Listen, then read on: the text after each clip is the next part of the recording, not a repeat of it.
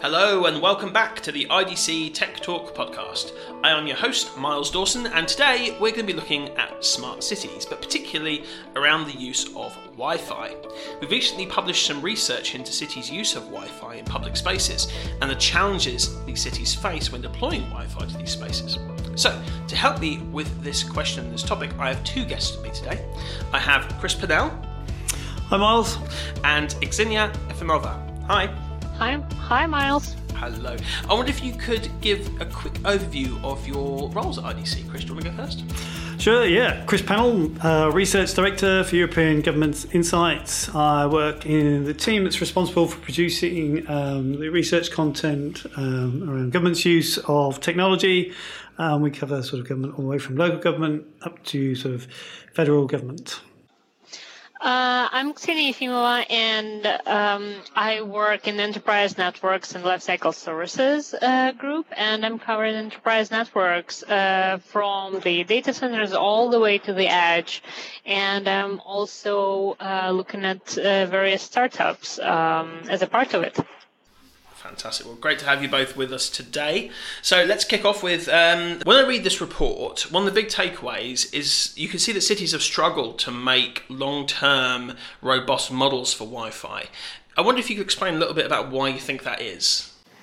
Yeah, sure, Miles. And it's a good place to start. So if if we look back at the history of sort of Wi-Fi, to the early sort of 2000s, when you had cities such as sort of Baton Rouge in Louisiana in the US, through to sort of cities here in the UK and further afield, they were quick to sort of adopt Wi-Fi as a means to sort of expand sort of access to public services. But many of those original schemes sort of failed or were scaled back. If we look at Islington as a good example, there it launched its technology mile back in 2005. And basically, this consisted of sort of attaching Wi-Fi transmitters to lampposts to create a sort of hot zone. And the authority did have plans to sort of expand that out further into sort of the community. But unfortunately, due to sort of financial sort of cuts, it was forced to sort of shelve the scheme. And maintaining funding tends to be the biggest challenge.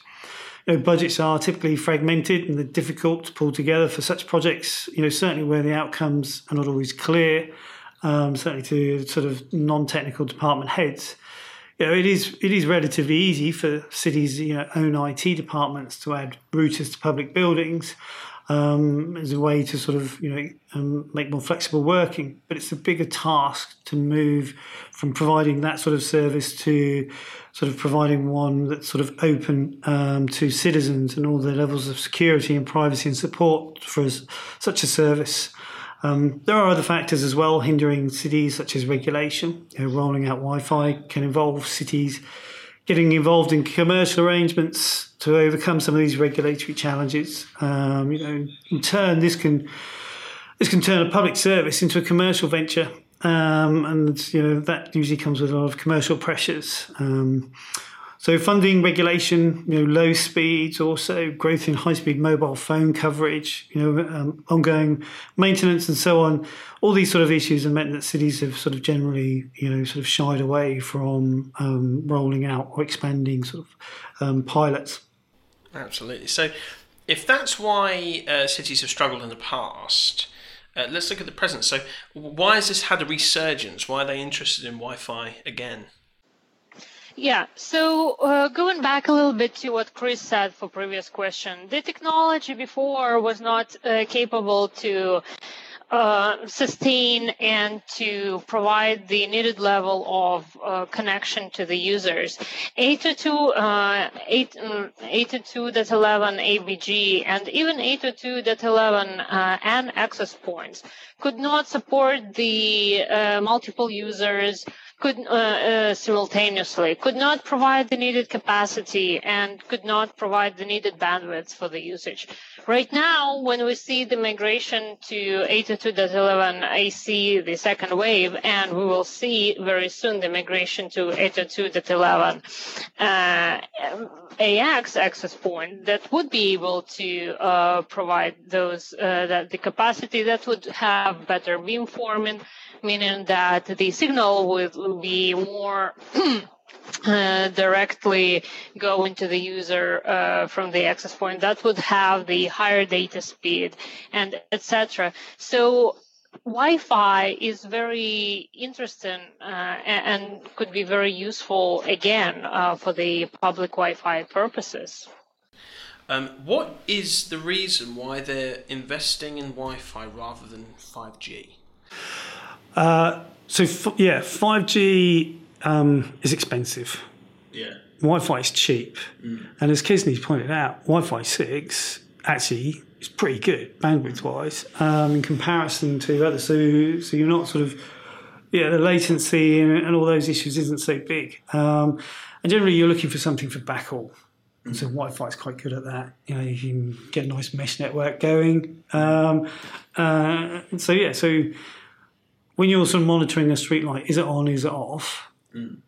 That really is sort of real low bandwidth stuff. So you don't really want to go rolling out 3G, 4G or 5G for it. It's a bit of a sledgehammer to crack a walnut. It is. There are cities that are testing it, and Bristol is a perfect example. They have a whole test bed where other cities can go and test out applications on 5G. And I think as we get more down the sort of AI route, if we go down the sort of automatic buses, cars, what have you, then 5G is a key enabler of that. But then, of course, it is necessary to take into consideration the architecture, because we are in Europe, right? So many cities have very thick walls, and many new construction buildings have different regulations and have different penetration capabilities. So 5G within those buildings, it just can't penetrate the walls. And that's why it's cheaper, as Chris said, to install the access point than the small cell. Also, the question about who supports and who serves the infrastructure, because very often municipalities don't have their own capacities to do that, and they outsource it. So it's cheaper to outsource Wi-Fi than support than to outsource 5G. That actually brings me on to my next question, which is about the vendors that are providing these public solutions, these Wi-Fi solutions. What challenges do you think they're facing? They face a bunch of challenges, starting again with the construction and architecture, because we are in Europe, so many cities are protected by UNESCO or any other historical institutions. And thus vendors need to find a solution. They have their own groups who work on the way how access points look like, just to blend in with the surroundings. And many vendors have already put the antennas that usually outdoor Wi-Fi would have external. They put in those antennas in access points, so to avoid that spider looking like piece of equipment being mounted to the wall. And also, it is a question of number of equipment per site, because again, those institutions usually limit that to one or two pieces of equipment. Thus, that access point has to combine different protocols together to satisfy the needs of many different use cases that can use the Wi-Fi signal. Okay, so the rollout of Wi-Fi to smart cities is connected to many challenges on both sides, both the municipalities and the network vendors. So if you're choosing a solution, what are the key areas that you should consider if you're a public body? So I think the first is the issue of interoperability. Certainly sort of municipal-led projects aimed at making smart cities. They involve a complex ecosystem of use cases, and underneath that there's a complex set of partners, technology and solutions. Public Wi-Fi is just a part of this landscape, and therefore, sort of in general, municipalities are looking at sort of backbone solutions that will combine a lot of these technologies. So that's quite important. I think there's installation challenges. Many cities in the EU sort of some of those are covered by sort of UNESCO regulations. So there is only certain stuff that they can do around buildings and sort of the architectural issues that we've sort of discussed already. So planning is a sort of key issue that needs to be sort of considered as well. And then there is that issue of competing technologies, 5G or Wi-Fi. I think, as I say, as operators sort of accelerate their rollout of 5G services, and as municipalities start to sort of look to more sort of complex use cases, then sort of we will see much more of a blending of the two. Okay, and what roles do you think that vendors are going to play in this consideration? Well, vendors, because vendors usually don't approach municipalities directly. They approach them with the partnership through the partnerships, and what vendors should do is with those partnerships, they should help to understand they should help municipalities to understand what is the long-term plan for the smart city development. And as Chris mentioned, there are different use cases that could be integrated into that public Wi-Fi. And maybe, for example, smart waste bin would be better for NB-IoT or low-power LoRa network. But then the smart cameras would be better with Wi-Fi, as they need to transmit the loads of data, and they need a very good signal for that. So, as I said, just to help municipalities to get the clear picture for 5, 10, 15 years. No, it's really helpful. So, just to kind of sum up at the end, I'd like to ask you both what advice you would give if both to the technology buyers and to the vendors in this space. If you can give a piece of advice, what would you give? Chris, why don't you go first? I think you need to be prepared for regulatory complexity. Certainly you've got to consider data protection issues as well as the security side of things. But I think if you sort of you're aware of those up front, then they're not insurmountable. But often they can be used as sort of excuses not to do something. But I don't think these days that they're a good enough reason not to do it. Well, from vendors' perspective, I would suggest vendors to give a very clear view on what use cases public Wi-Fi can solve. And because there are many roads to Rome, right? And the same way, there are many use cases that can be solved with public Wi-Fi. And it's not only coming from municipalities. It can come from the newspapers organization or through some other institutions that would have the goal to provide public Wi-Fi and utilize it for advertising, utilize it for any other points. And that could bring the return of investment to the municipalities for the public Wi-Fi rollout. And also to form smart partnerships, because you have to have the partner within utilities to provide smart lighting. You have to have a partner within street furniture production. You have to have the partner within the institution that would make sure that your access points or your antennas would comply with the regulations. And you have to have a system integrator, because smart city is a very complex thing, and everything has to work together seamlessly. Do you foresee it becoming a bit like the London Tube Wi-Fi, where you log on and it has a list of suppliers that you can pick from?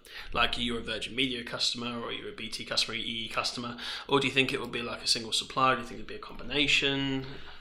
I think it's more likely to be a combination. Yeah. I think you can provide certain services for free. Mm-hmm. And then if you want to do more, then you can pick a vendor, or pick your current sort of contract. So if you're with BT, you get access to a whole range of Wi-Fi hotspots. So I think I would imagine that we'll see a hybrid model where you get that sort of access for free, and then you pay for over the top stuff. Because that's the difference, isn't it? Because on the Tube, it's not public Wi-Fi. You're using your existing contract that you already have with the vendor, aren't you? So you can only use the EE access to the Wi-Fi if you're an EE customer. Well, if you're like me, I commute every day into the office, and there's Wi-Fi on the train, and my route actually has several tunnels on it. Some of them quite long, so you get quite frustrated. As you're sort of listening to your music on your sort of Amazon subscription, and it cuts out. So that's quite frustrating. So I tend to log on to the train's Wi-Fi. So it's patchy. Mm-hmm. There is, if you get a packed carriage and everybody's got the phones out and they're all sort of got the blue face going on, then you pretty much guarantee you're not going to be streaming videos. No. But doing your shopping is something that you can do. So I think that's, I think those sort of, models are going to be more common. Yeah, but also we need to be careful about so-called Wi-Fi that is available through the subscription of the provider, right? Because when we're talking about public Wi-Fi, we're talking also about tourists or about visitors that do not necessarily have the subscription to the internal service provider within this country. And they are using public Wi-Fi just not to use their roaming. Yeah. And that's important, and that's a great benefit of public Wi-Fi, for example. Yeah, I think you also have to be careful what people are using it for. There's the obvious story of what happened with New York with their Wi-Fi kiosks, the reason why they had to pull all those. So I think, it will be a balance. I think that's going to be the challenge for cities. And I think that's something that's going to... I think that can only be understood by actually testing it and going out and doing it. What happened to New York? So the New York, they rolled out a load of kiosks. They all had free internet access on them and Wi-Fi. They were Wi-Fi stations, so all the homeless people used them to search for porn. So all the tourists were going past where these people were sitting there watching inappropriate content, and so they had to pull them all. Yeah, but then that's the role of vendors, right? To provide the security and to provide the limitations on the bandwidth. BT is doing something similar here in London. They're rolling out kiosks as well, and I think they have family safety protocols on them. I think, and that's what you need. You need to be a bit sensible. I think if you're a bit sensible about it, then you can get around these issues. Yeah, you just have to have somebody capable of coding it and doing it. Well, yeah, but I think you need. But this is the thing. You need to take a more. This isn't something that you just do. It's not slap. We'll leave it to. It's not an amateur. It shouldn't be an amateur hour. No. It should be something that you think through and you plan, and it's part of your wider. Sort of digital program. And if you do that and you think of it as being part of that, then I think these issues will come up and you'll be able to address them. But if it happens organically, then you get these sort of problems. Yeah. Right, thank you all very much, and I'm afraid that is all the time we have for today. Please do get in touch. We'd love to hear your thoughts, your comments, your feedback. Check us out on YouTube, on Twitter, or on LinkedIn. We're under IDC EMEA. Get involved with the discussion. Give us a few comments. Let us know what you think. And of course, don't forget to subscribe. I say this every time, but it's always there. Subscribe to the podcast. You can follow us on Spotify, on Apple Podcasts, on SoundCloud, or wherever you like to get your podcasts. So thank you very much, and see you next time.